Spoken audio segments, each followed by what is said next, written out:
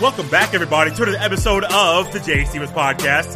This is episode number 107, dedicated to the young lady, and yes, I say young, that gave birth to me on June 25th, 1988. Yes, today is my birthday, and today is dedicated to my mom, Miss Carol Stevens. And as always, thank you for listening and downloading to the episode of the podcast. On today's episode, we are joined by Miss Grace Rayner, Clemson Tigers beat writer for The Athletic, coming on talking about the Clemson Tigers football team and helping us get ready for their upcoming season. Yes, Miss Grace and I had a fun time talking about some things that are going on currently with the team. And then also we spent quite a bit of time looking ahead to the fall, to the upcoming Tigers football season. And as I was getting ready, not just for the conversation Grace and I had, but also looking into the future of here, the podcast, and other guests that we can bring on to help us get ready for the upcoming college football and NFL seasons in the fall.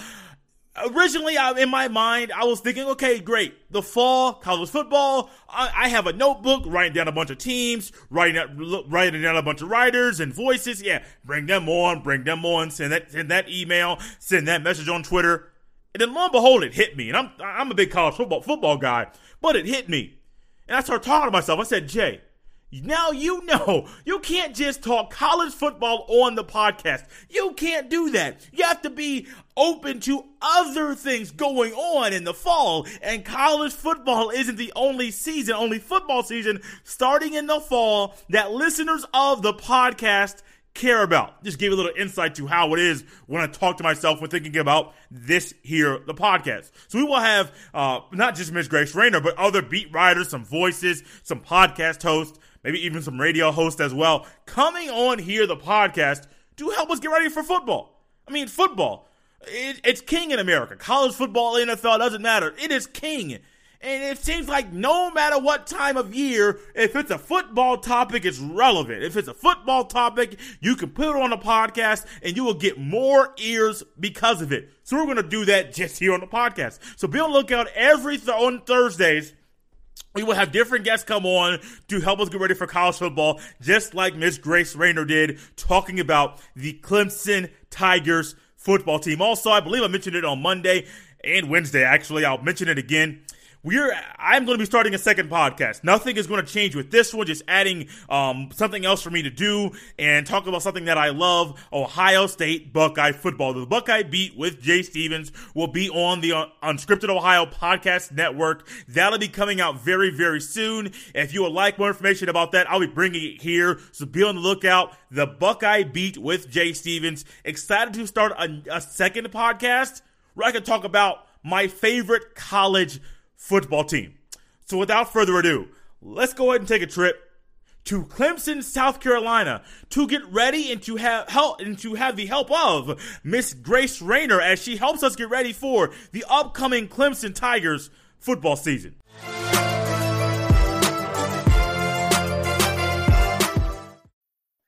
Hey Grace, welcome to the podcast. Thanks so much for having me. I appreciate it. Yeah, no problem.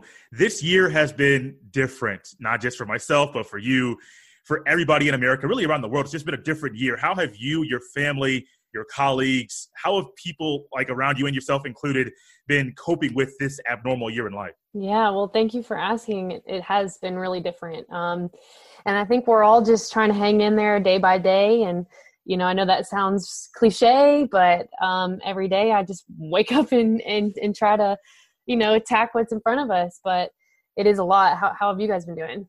Pretty good. I'm in my early 30s. My brother's in his late 20s.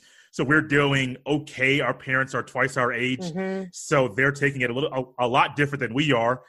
My parents also watch the news a lot. So my mom's job, she also went from working in an office to working from home. So their lives changed instantly, way more than mine did. I actually ended up switching jobs during this period. So I went from one job to another, working in an office both times. But for the most part, okay, here in Indiana where I am, we're like on phase 4, which is our final phase.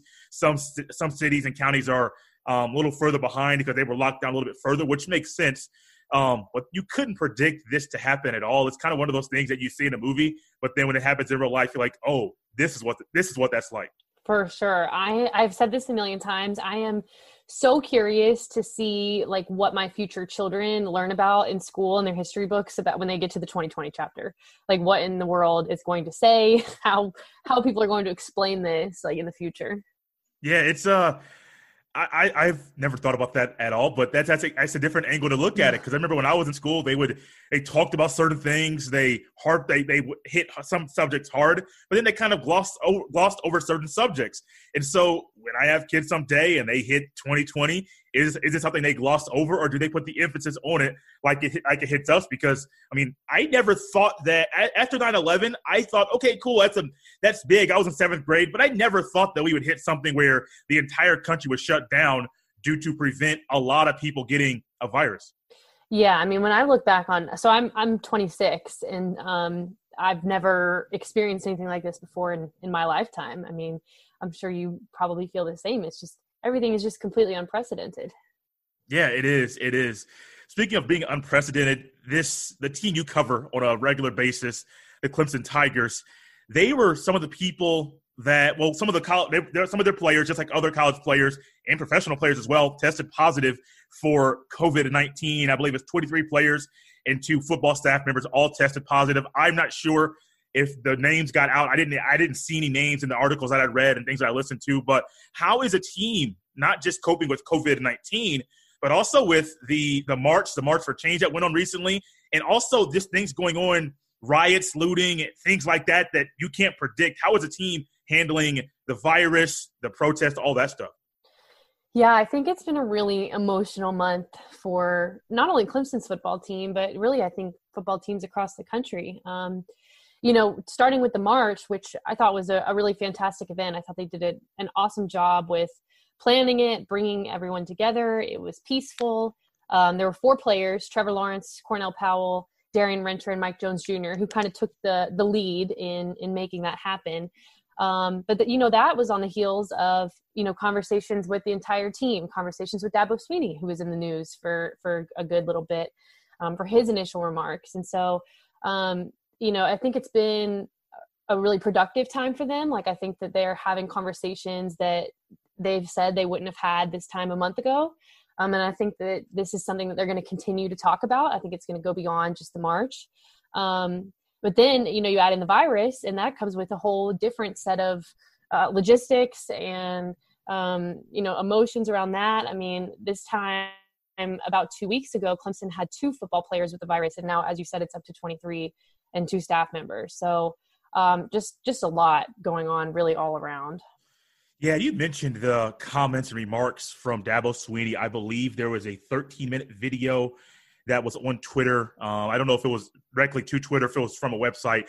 I've been so busy trying to just keep up with so many coaches. This coach is saying that, this coach is saying that. It kind of just jumbles up in my head. But I watched the video, and I saw him, and I heard the remarks. But I've always been curious about how the athletes, the players, responded to him. What was kind of the temperature of the locker room after that video was released?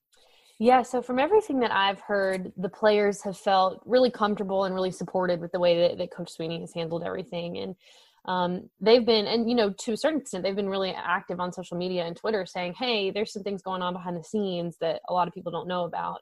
But, that's when we're not on the inside, all we can take is what we see on the outside, So, people are forming their opinions and deciding, how to think about things based on what we do know. But that's a long way of saying they felt like he handled things really well. And I think the best thing that he did was he had an emotional senior meeting at his house. And it was before he had made that second video, where everyone just kind of went around the room and said, hey, here are my experiences. This is what it's like for me being in this country.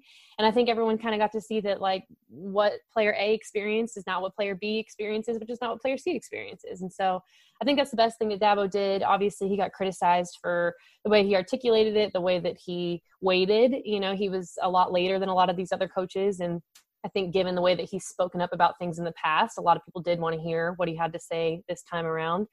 But internally, they do seem to think that he handled it to their satisfaction, and they liked his communication. That's good to hear. That's really good to hear, because two other coaches' names that pop into my mind, Mike Gundy and Kirk Ferentz. Two different scenarios, two different parts of the country, and they're received different ways. And so it's encouraging to hear that the way that the players handled this and how in so many people's eyes, and actually people just in general, people's eyes are being open to a world and to someone's experience that they've never been able to, they may have never thought of before. I mean, I'm just going to be honest with you. I've gotten people that have asked me as a black man things about white privilege, things about if white privilege is a thing, or have I ever had issues with the cops, or just different things that on a regular day-to-day basis, we as Americans, doesn't matter your color, we just don't think about because we're so busy. We're kind of programmed to go on about our lives. I have to wake up, shower, eat breakfast, brush my teeth, of course, make sure the hygiene's good, and then get to work. And then at work, I have things to do. Then after work, I have to go home and take care of things. If I have kids, if I'm married, and there are things that have to go on in our lives that we just get, I want to say, so consumed with, not on purpose, but we just get so wrapped up in the same daily routine so much that I think this time period, it's opened up so many eyes, and Dabo Swinney as well, to a life and to experiences that he can't understand, but that he can learn from. For sure. I think it's, I thought one of the most interesting things that one of the Clemson players, Darian Rencher, had said in that senior meeting where they were really having these open conversations was that, Rencher was saying, look, Coach Swinney comes from a really hard background. He comes from, he built himself up, from nothing and really became super successful. And what Rencher's point was, you can understand that he can understand that he's come from a hard background while also understanding from Rencher's point of view, it's still harder to be a black man in America. Like, it doesn't have to be one or the other. Does that make sense? Like, yeah. I mean, I think these conversations and the fact that they seem to be ongoing, all these Clemson players at the protests were saying that they had been talking to their parents and their grandparents, and, they were asking their parents and their grandparents, like, why do you feel so hopeful? Why do you feel like there's change this time? And their parents and grandparents were saying, the country's paying attention. They didn't they're not letting it go. This is the first time in a lot of these 20, 21-year-old kids' lives, they've had these types of meaningful conversations. Mm-hmm. So I think, and I hope that's what moves the needle forward. I hope so too. And something about moving the needle, I want to backtrack a little bit to the end of last football season, go away from what's going on now, go back to the end of last season, and then work our way up to the upcoming season in the fall. At the end of last season, I'm an Ohio State fan, and so as I'm watching that game and I see Justin Fields throw the interception, I'm like, oh no, season's over. And I was somewhat devastated. The very next week, or 2 weeks later, because there's a long wait between the semifinal games to the championship game. To me, it's kind of way too long. It is way too long. I don't get it. But it's so during that game, I was like, okay, cool. They got Joe Burrow, and he used to play at Ohio State, killed it all season. So I'm rooting for LSU. And for me, it's hard for me to root for SEC schools. But at that time, I went ahead and rooted for LSU, and the rest is history, as we know. Going into this season, Clemson, wrong school. Clemson they've lost some players, lost some key players, but there's also some key players coming back. But then I think it was a few weeks ago, we heard about Justin Ross and how he's not playing. Mm-hmm. How are they going to replace him? Because he was planning on playing a big role in the upcoming season. How are they expected to replace his shoes on the offensive side of the ball? Yeah, he was going to be I think anyone who has seen Clemson play would tell you straight up Justin was going to be their leading receiver in 2020. There was really no debate about that. He was going to slide over to the boundary spot to replace T. Higgins.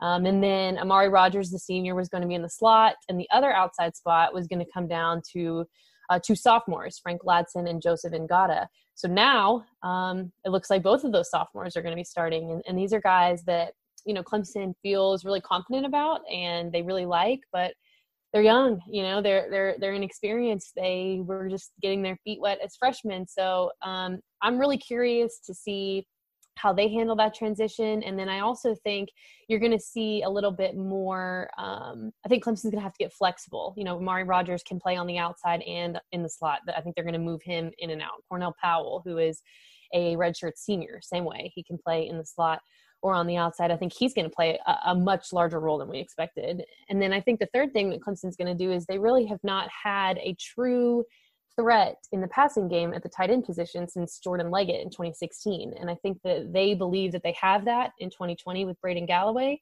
And I think his role just got a lot bigger because, I mean, you just cannot overstate what losing Ross means to this offense. I mean, he was their leader in receptions last year. He was just, your heart breaks for him. But yeah, they've got some chess to play in figuring out kind of what's next there. They do. How do you think that Braden Galloway and then also J.C. Chalk, the tight ends at the tight end position, what kind of role will they play with losing Ross? I would assume and kind of think that J.C. Chalk's going to play a big kind of leadership role, and then Braden Galloway's going to be there, just kind of be a nice duo together. Yeah, for sure. I think that Braden would have been the 2019 starter had he not been suspended at the Cotton Bowl for the Osterine situation. And so I think that he and JC together, they complement each other pretty well. Like Braden, I think they think is going to be pretty effective in the passing game, whereas JC was primarily a blocker in 2019. But JC, you're right. He has that leadership. He knows the system. Braden's now a junior. I think that's really good for both of them to kind of join forces and bring this group along. They've got some young guys in that room. And to understand, this offense is going to look different than we imagined. And so I'm really interested to see what they do with Galloway. I just think that we just haven't seen that since 2016. Where the tight end was really a crucial part of their offense. And that's something that Clemson has mentioned they want to get back to. So now not only do they have the personnel, but it's pretty urgent at this point too. I'm going to get to the quarterback and running back here in a second, Lynn J. Dixon, Travis Etienne, and also Trevor Lawrence. But the offensive line, I can't talk about the guys behind the line without talking about the offensive line. You lost the left guard, center, right guard, and right tackle. And those are big shoes to fill. I mean, it's not just you're missing guys. I've been watching games today, the Louisville game. I have the North Carolina game on currently right now. And it seems like a well-oiled machine. And Trevor Lawrence, even though early in the season people were saying, is this a sophomore slump? Will Trevor Lawrence or Sunshine, whatever you want to call him, will he fall back and will he not be as good as we saw him his freshman year? Well, you got to think the guys in front of him helped him be as good as he is and helped him even last year. Early season struggles are going to happen. The coaches will put you in situations that will help you be better in the long run. But losing those four guys is huge. How will the offensive line make up for such a big loss? It is huge. I think that is the single biggest question that Clemson has to face on either side of the ball. I think they felt fortunate that they got 9 of their 15 spring practices in to kind of start experimenting and see, what's the plan here? Because, you look at this line and the only returner is Jackson Carman. I mean, you're right. All 4 of the other spots are up for grabs. And so I think that they feel pretty good about some of the backups that they had in 2019 sliding into those roles. Matt Bockhorst is very experienced. Jordan McFadden was a left tackle in 2019, but I think he'll slide over and be the starting right tackle in 2020. At right guard, I think Will Putnam, a sophomore, will kind of take over. So they have some options. But then you also look at the second string O-line, and that's where I think it gets really cloudy, is just because you didn't have a lot of time to figure out, who fits in where. Clemson really likes to cross-train those guys. But yeah, I mean, there's just, in my opinion, no question that comes close to the O-line when you look at the fact that, they are losing quite literally 80% of their starts. In most situations, in most years, a fan base would freak out. In most situations, in most years, the quarterback, the running backs behind the line would freak out. But you have a guy in Trevor Lawrence.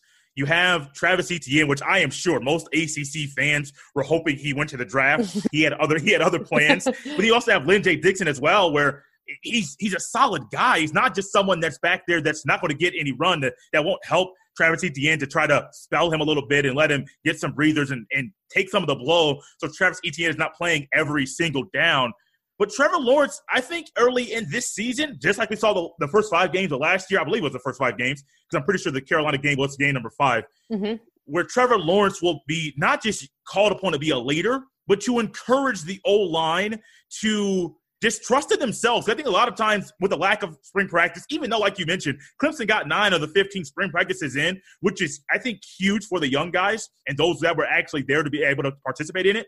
But I do think that Trevor Lawrence is going to be asked not just to be a leader of the offense, but to encourage the new starters on the O-line to say, hey, man, I know this is new. I know you're nervous. I know this is a new experience for you, but I'm back here behind you. Just trust me. We got this.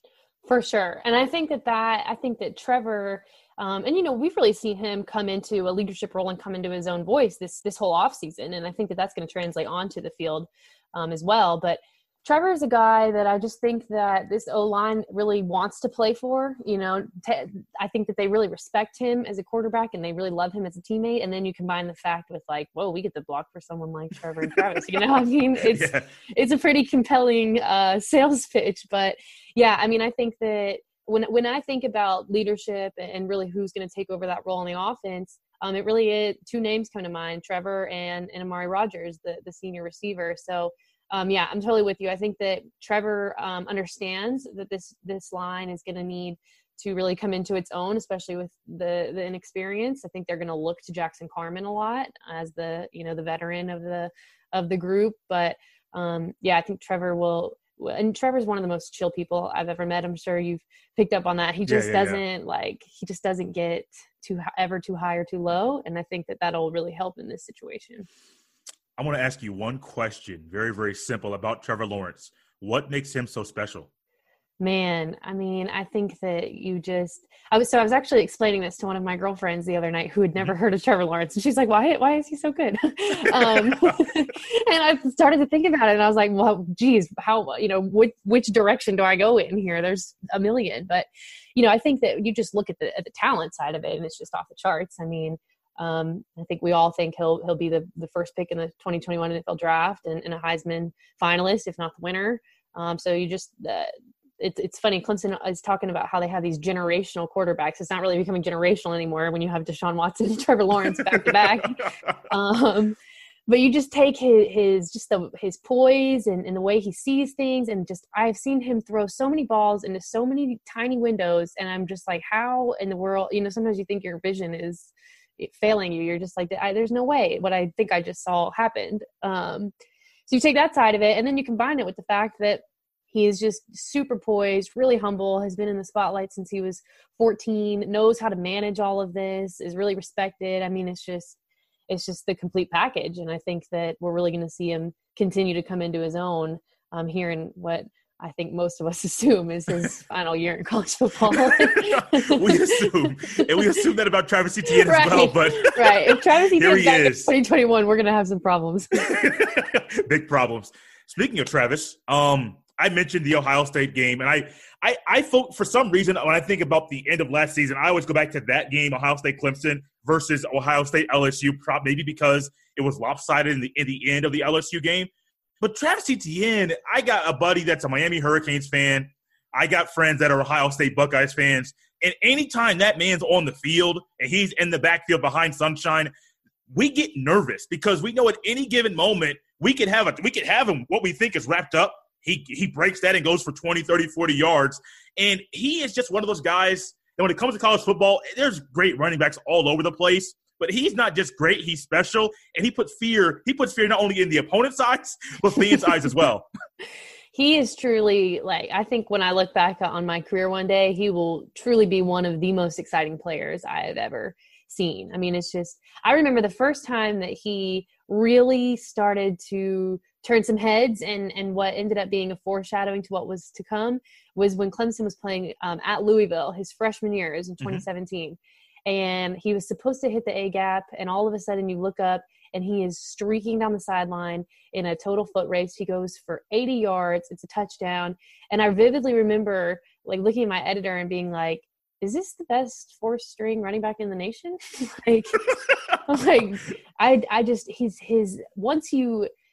You're not going to beat Travis in a foot race. So once he gets loose, I think you just cut your losses at that point. But just to see his development, what I've learned about Travis in talking to, his trainer and his high school coach was that his lower body has always been there. The explosiveness and natural speed has always been there. But now they've really developed his upper body. So he can take some of these hits. And now you look through him and he's breaking all these tackles and he's, all of a sudden bowling ball bulldozing his way in too. And it's like, whoa, he's becoming both of these running backs. He's becoming the explosive speedster and kind of the workhorse a little bit, So I don't know what it's like to be like, I don't know. I could totally understand why your friends of the Miami Hurricanes are like, oh shoot, like he's just he's unbelievable. Yeah, he's definitely special. And let's go ahead and switch to the other side of the ball. You mentioned this earlier about the offensive line and how they have big shoes to fill with holes that are there. The defensive line might be the same thing. Yeah, so I'm really curious to see what Clemson does with the D-line this year because, you know, this time last year, their defensive tackles in specific were so inexperienced that we really saw Brent Venables get creative and go with the 3-down lineman look. And ever since I've covered Clemson, you know, they've always had the traditional 4-down look. Mm-hmm. But, you know, he had told them, like, look, I don't have to line for you guys up. Like, if I don't think you're ready, you know, and a large part of that was Clemson's strength was in the back seven. Their secondary was extremely experienced and strong and veteran. But this year, I think that he has that kind of depth to go back to the traditional look. I'm just curious to see kind of what happens. Like, I think that we all know that Xavier Thomas and Justin Foster are going to be the starting defensive ends. And I'm excited to see if Xavier takes that next step and kind of has the season that we thought he might have in 2019. But then you look at the tackles, and to me, one of those spots is a lock with Tyler Davis. And I would imagine Niles Pinckney, the redshirt graduate, is probably going to be the other starter. But you look at Brian Brzee, the number 1 recruit in the nation, he's in that room. You look at DeMonte Capehart, a freshman, he's in that room. I mean, they finally have, I shouldn't say finally, it was like 2 years ago when they were loaded on the D-line, but they are starting to have some more options. I'm interested to see kind of how he finagles with that and figures out who he wants and where and when. I didn't really think going into this that the theme of filling big shoes or there'll be holes there. That's kind of going to be the theme of this. But right next to me in my notes, I have this name circled, and it's Mike Jones Jr. Mm-hmm. And to the left of it, he's replacing Isaiah Simmons. We all saw how special he was last year, a guy that was kind of a Swiss Army knife. Whatever was needed for him, he could do it. And he led the team in tackles with 107. Right under him was James Skalski with 105. So it's not just like he's in the back half, he's in the secondary, or he's in the linebacker. He's literally all over the field doing everything. How does Mike Jones Jr. do it? That's all I got. I don't know how to just I'll explain that. How does he fill his shoes? Yeah, I think I think personally Mike Jones Jr. has one of the biggest roles on this defense in 2020. But I think the short answer to that question is Clemson is not going to ask Mike Jones Jr. to be Isaiah Simmons. I mean, they just can't. Isaiah Simmons, there's one of him. Dabo Swinney was not joking when he said he honestly thought Isaiah could be all conference at 3 different positions. Yeah. I mean, you just look at someone like Isaiah and it's kind of like what I was saying with Travis. It's like, I don't know that I'll ever see another defender like that. But with Mike, so, you know, I think he's about 4 inches shorter and about 5 pounds lighter, maybe. Don't quote me on that, actually. He's smaller. But I think they're just going to ask him to do kind of what he does best. And kind of that's what I think is the beauty of Brent Venables and why I think he's one of the best, if not the best, defensive coordinators in college football, is because he meets them where they are and doesn't ask or demand the opposite. You know, he's going to figure out how to use Mike and how to best get his skill set to be highlighted and to shine. But I am interested to see kind of how that position looks, because you're right. I mean, Isaiah, you would look up sometimes and just have no idea where he was. I mean, he was just everywhere. I would, yeah. And earlier today, like I've mentioned, I was watching, I think it was a Louisville game, and one play, don't quote me on this position, but one play where he was on the other side of the field, then the very next play he had an interception. So I'm like, does this kid he kind of has the freedom, like not saying he really played the same position, but like a Troy Polamalu, like if you see it, if you there, and if you feel the play is going that way, just roll with it. And he did that very, very well. How does James Skalski, and why does James Skalski get overlooked? Because I know last year was all Isaiah Simmons and some of the back half, the secondary, but it seems like Skalski is a guy, he's solid, he's consistent, you know what you're going to get. But there's other people that outshine him, but he's kind of, to me, the leader of this defense. I definitely think he's the leader of the defense in 2020. I mean, it's funny. There was a time in spring practice when we were talking to Dabo Swinney when he had said there were times in spring that Skalski was just so far ahead of everyone else that a lot of the coaches looked at each other and contemplated, like, should we pull him off the field right now for the sake of fairness, you know, and for the sake of, you know, forcing someone else to kind of step up and get developed. And so with Skalski, I think that I think he was overlooked because, he was a first-year starter. Mm-hmm. I think Isaiah played a large role in that. I mean, when you thought about the Clemson defense in 2019, you thought Isaiah Simmons. So I think that it was just a combination of him kind of finding his role and coming into his own while Isaiah was, breaking out and becoming the super stud that he was. But yeah, I think that this defense starts with Skalski in 2020 for sure. I think from a leadership standpoint, he's probably going to be the most important leader they have on that side of the ball. Experience, like you said, he was second in tackles at 105. This to me is kind of his unit to really take under his wing and nurture and run with it. Who in the secondary, and I'm moving quickly to the defense, don't ask me why, who in the secondary is kind of the guy that you think may surprise some people? That's a good question. I think I would say Landon Zanders. He's going to be a sophomore. He's a safety. Nolan Turner is obviously going to be one of those starting safeties, and Darian Kendrick will be one of the starting corners. I'm still kind of curious to see who's going to be that other corner. I think it'll be Mario Goodrich, but I know Clemson is kind of looking for someone to step up there. But Landon was a guy as a freshman who was kind of a mainstay on special teams, but then all of a sudden you look up and he got a decent amount of defensive snaps. And I think Clemson really likes his work ethic, his buy-in. He was just someone, he didn't get talked about a ton because he was a freshman and, he was a backup. But I think that if I had to peg who I'm going to circle, at least in my notes, I think I would start with Landon. Okay. I was curious about that. And I was kind of curious about the Mario Goodrich and seeing how he would fill the shoes of AJ Terrell and what the role that he played last year being I think he got drafted, third round? First round. He did. First round. My apologies. But being drafted first round, Kendrick's going to be there on one side. You have to have somebody else on the other side that you can trust. And he's going to get picked on if it's Goodrich. And now they may move someone else over there. But he's going to get picked on.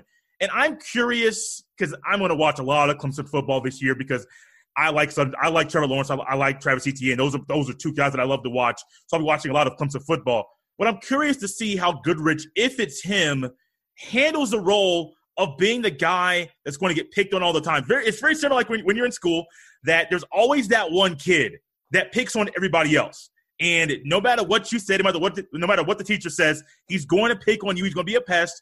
And he's just not going to stop because he finds humor in it. Well, there's going to be other opposing offensive coordinators that are like, oh, there's that new guy over there. I don't think he's ready for this competition. I don't think he's ready for this level. Let's go at him. Let's go his way. And as a Colts fan, we had a rookie cornerback that had to play a little bit due to injuries. And so I went to the Colts and Broncos game, and I think it was like 3 plays in a row. They threw to his side. They're picking on him. Pass interference every single time. Not saying Goodrich is going to be the pass interference guy, but he's going to get picked on quite a bit. Yeah, so this was the exact conversation basically that Clemson had with Darian Kendrick last year when Terrell was on the other side. And they were like, look, and DK was switching positions. He had come from the wide receiver room, but they were like, you are going to get picked on. You need to be ready. And I thought he handled it really well. I thought he had kind of a breakout season. And I would think that if Goodrich is the guy who's going to be starting alongside of him, who I think he will be, he had an injury this spring, but I think they'll have that same conversation with him. Like, hey, you need to be ready. DK is the returner. They've got way more film on him. They know what he can do. And so that's something I'm curious about too is, and not even just Mario, but Clemson has really been looking for a third corner to step up. And that was something that Dabo Swinney really wanted to see and maybe try to get solved in the spring was, okay, who was going to be that third, co-starter, if you will. But yeah, I'm with you. I think that whoever it is, assuming it's him, does need to be prepared knowing that, all right, you're the new kid on the block, just like DK was last year. But if they handle it as well as Darian Kendrick did, I think they'll be in good hands. I think so. The coaching staff, the coaches, the leadership there from the players as well.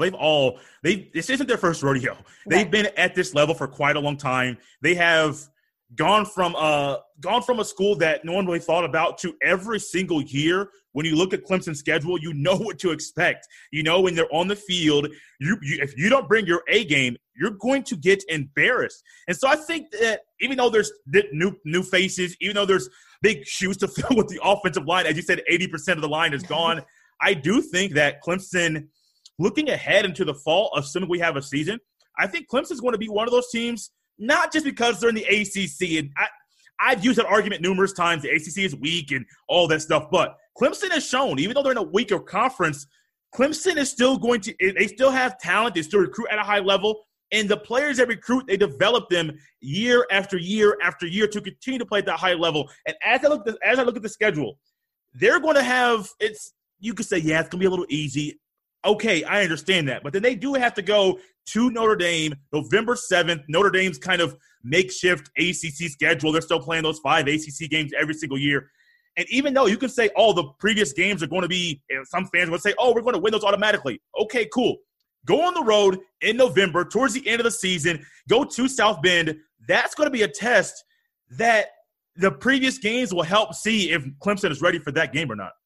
For sure. I think that when you're looking at Clemson's schedule, that's the one you circle with a big red Sharpie in terms of the best game, the most important game. That game I think is going to be their argument on their college football playoff resume of, okay, hey, look, this will be our marquee win if they do win that game, which I think they will. But yeah, I mean, to me, I know South Carolina is always a rivalry game, and I know that, maybe North Carolina gives them a run for their money in a potential ACC championship game if they win the Coastal. But to me, it's just like you just look at that schedule, and there's not really a close second in terms of the Notre Dame and the importance of that game. No, and for the listeners that are wondering what we're talking about as far as the schedule, I'll just highlight a few games. They open the season at Georgia Tech, Louisville at home, Akron at home, skip a few weeks later, on the road at Boston College, on the road at Florida State. I sure missed the days that when Clemson and Florida State was a tough game, a game where you circle where ABC is like, yes, this school, that game is going to be prime time. I missed those days. But then they do have Notre Dame on the road, but then they follow that up, the Citadel at Wake Forest, and at home for South Carolina. And as Grace mentioned, and it's no secret. I mean, college football fans, if you look at the schedule, no matter for your team or for somebody else's, you look at Clemson's schedule, you're like, man, that's easy. And me being an Ohio State fan, I have to admit, there were times last year during the season, I'm like, I don't know why y'all put that. I think with Nebraska, they put Nebraska in primetime. And I'm like, why would you put that in primetime? Because Ohio State was already at a level that the networks could have rearranged that to put a more competitive game in primetime. But, Ohio State brings eyeballs, and at the time, ABC, one of those eyeballs at that game. But even though that's the case there, let's just say they run the table. Let's just say, hypothetically speaking, they beat North Carolina. They beat them. They go 13-0 once again. Do they have a shot this year to do what they didn't do last year to win the championship? I think so. I think when you look at the early odds, they're probably the favorite. I mean, I haven't looked at I don't keep up with the Vegas lines and all that good stuff. But, I mean, I usually don't bet against Trevor Lawrence and Travis Etienne anyway. I'm probably definitely not going to bet against them as junior/seniors coming off of a national championship loss. LSU, I don't think will be what they were in 2019. I don't know that we'll ever see anything like that again. I mean, that was just unbelievable. That was stupid. That was dumb. It was just, yeah, it honestly was. It's like, holy cow. But yeah, I mean, Clemson, I think, is at the point now where they reload and they don't rebuild. They've got all the pieces. Like you said, they're developing, they're recruiting. I think this 2020 team, if the season happens, I don't think any of us really know what that's going to look like. But if we have a normal college football playoff, I think Clemson is right in the thick of it to win it all. I think so too. And I know I keep saying Ohio State, but there is always one player, well, two players, and then one team that scares me as an Ohio State fan. And my Ohio State fans that listen to this, will be like, Jay, what are you doing? What are you saying that for? Aren't you a homer? No, I'm going to be a realist. Clemson scares me. They have scared me for a while. Even going back, I think it was a 2013 Orange Bowl where I want to say Taj Boyd was there, and they beat – it was either Orange Bowl or Fiesta Bowl, one of the two, but they beat Ohio State there. I think they shut us out, actually. But even then, going back to that point, Clemson every single year, every single time that they're on the field, they bring their A game. That's a testament to not just Brent Venables, Dabo Swinney, all the coaches there, the ones that have come and then left and then have been replaced. Everyone is on the same page. He's found a way to get everyone to buy in. And I think it's a testament to him as a man and saying, guys, we have something special. What we have here is special, and he consistently recruits the right guys. Grace, this has been fun, a lot of fun. We're going to end this thing really quickly with some rapid fire. I got 9 questions here. It was supposed to be 10, but my first guest, I had 9 on accident, and I didn't change it, so I just kept it with 9 the entire time. So 9 quick things here. At the very, very end, you can let people know where they can catch you on social media, then also where they can read some of your articles as well. Question or thought number 1, what is the highlight of your job? Highlight of my job is getting to know these players outside of the field and kind of get to know them on a more personal level and figure out kind of what drives them beyond just football. I think I read somewhere you're a college basketball junkie. Is that correct? I love college basketball. I do. Yes. Okay. What was your favorite college basketball game that you watched? Oh, like in my life? Yeah. Ooh, as a journalist or a fan? Doesn't matter. Pick. Well, so I went to North Carolina, so I saw my fair share of pretty epic basketball games. I will say probably the highlight as a journalist was my senior year of college. I wrote for the student newspaper, and Carolina was playing at Duke, so I got to go to Cameron, and it went into overtime, which was pretty epic. Duke won by 2. Yep. But just to be in that environment with, Coach K right in front of you and Roy Williams and that, at that point you don't really care who wins because you're a journalist.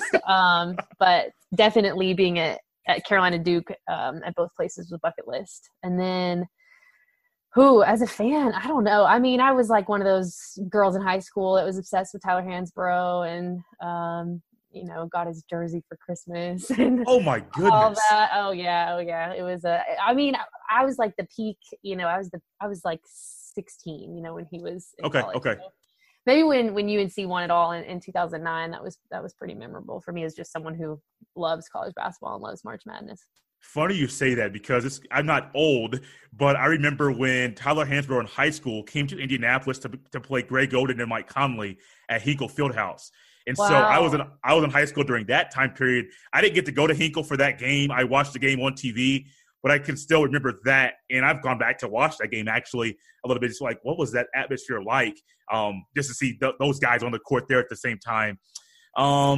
Let's stick with college basketball. We're going to change it up a little bit. Who's your favorite college basketball player? Of all time?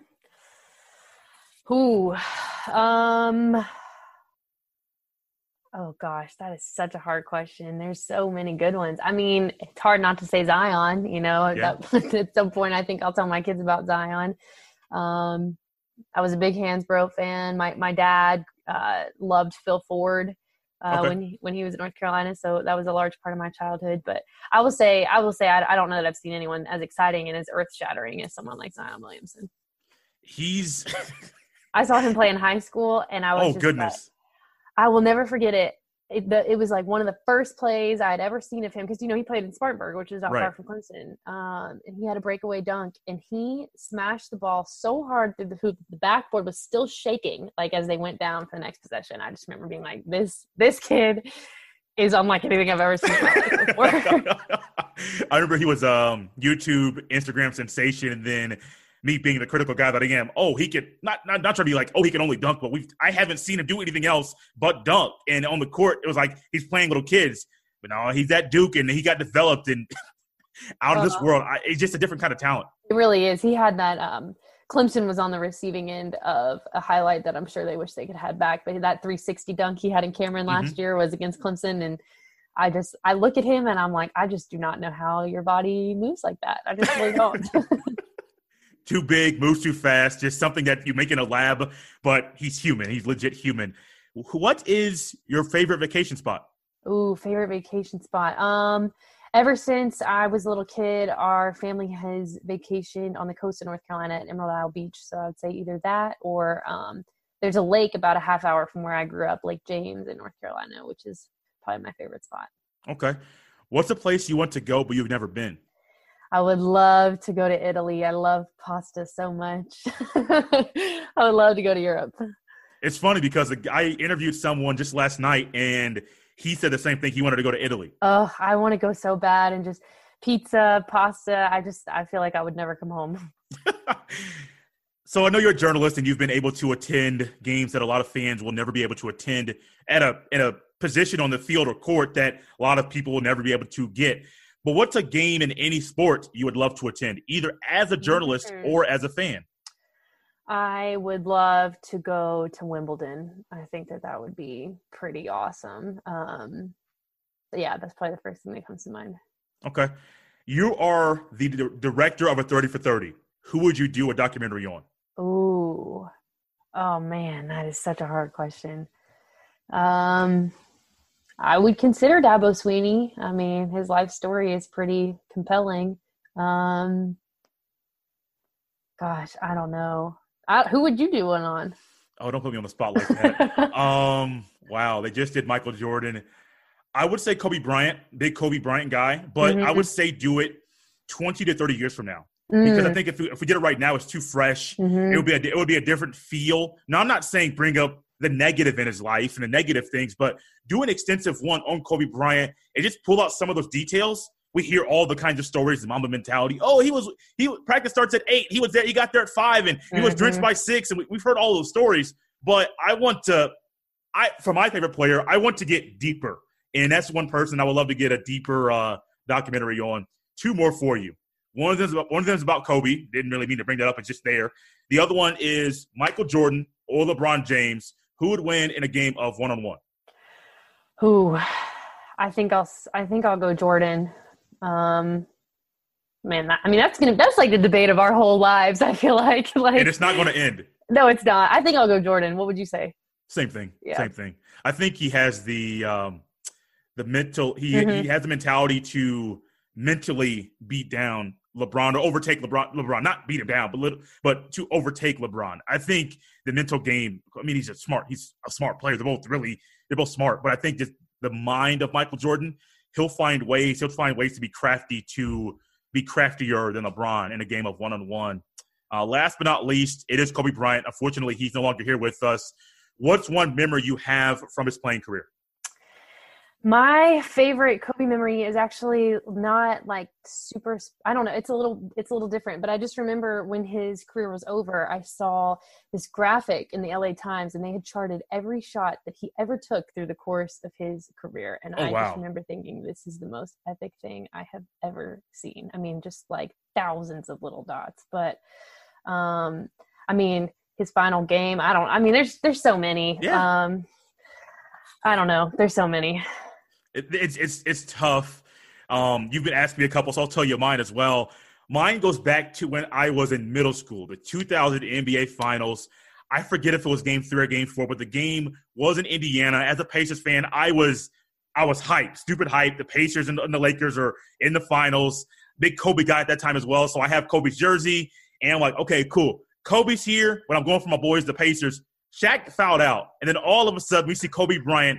I think he was 21 years old, and he just kind of took over in the fourth quarter. I want to say within overtime as well, where he's hitting big shot after big shot after big shot. And he does this thing with his hands where he's like, guys, calm down, I got this. You can get behind me. And at that time, I was already a big fan, but he won me over even more because there was no scene, no level, no game that was too big for him. And he did not shy away. You can even go back to his rookie year against the Spurs in the playoffs, where he airballed, I believe, 4 shots between the fourth quarter and overtime. But the scene wasn't too big for him. He was not scared of the moment. He had to build up to be able to handle the moment properly, but he wasn't scared of the moment.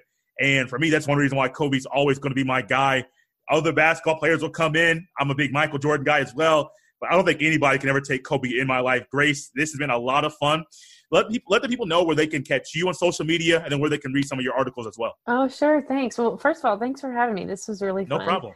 I'm on Twitter, like probably the rest of the world. And my handle is GM Raynor, Rynor. And then all of my articles are on the Clemson page of The Athletic. Yes, and I would encourage everybody to subscribe to The Athletic if you do not, and then also read her stuff, read her articles. She's very good at what she does. As you see, she's very knowledgeable as well when it comes to Clemson football and just knowing how to handle and just how to tackle and how to kind of just know what to say at some points in some of your articles. Grace, this has been a lot of fun. Hopefully, and I've been saying this to a lot of guests lately, hopefully we have football in the fall. And if we do, we'll definitely have you back on again on the podcast. Thank you so much for coming on. I appreciate it. Yeah, I would love to catch up again. Thank you so much for having me.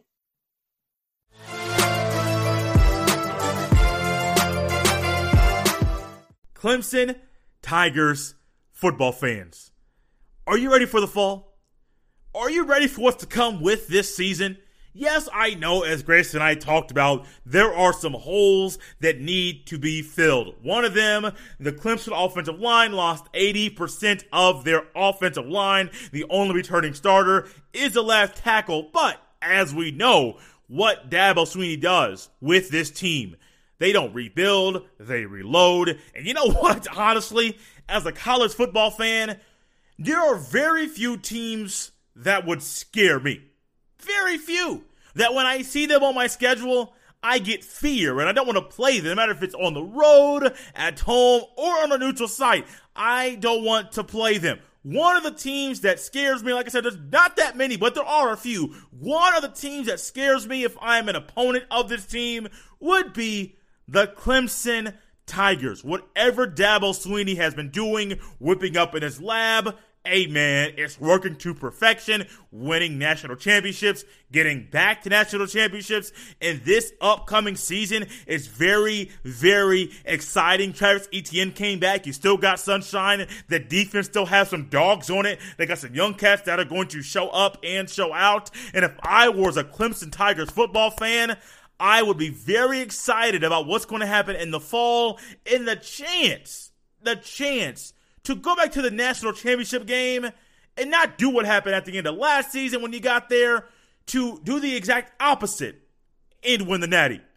Thank you for listening to another episode of the Jay Stevens Podcast. As always, you can follow me on Twitter at jstevens07. If you are not on Twitter and you would love to connect with the podcast, send your emails to jstevenspod@gmail.com. Remember to always subscribe, rate, and review.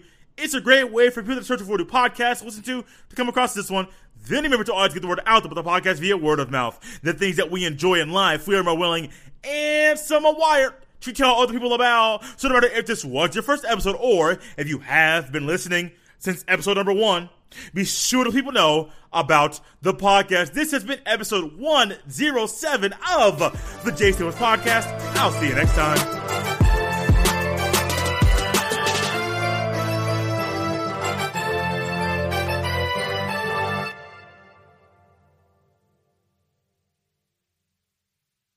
Yo, if I said it, then I meant it. There's life and death inside of the tongue, sharper than a two-edged sword. Which side do you want? Big dog, Christ-blooded. Yo, you probably your runt.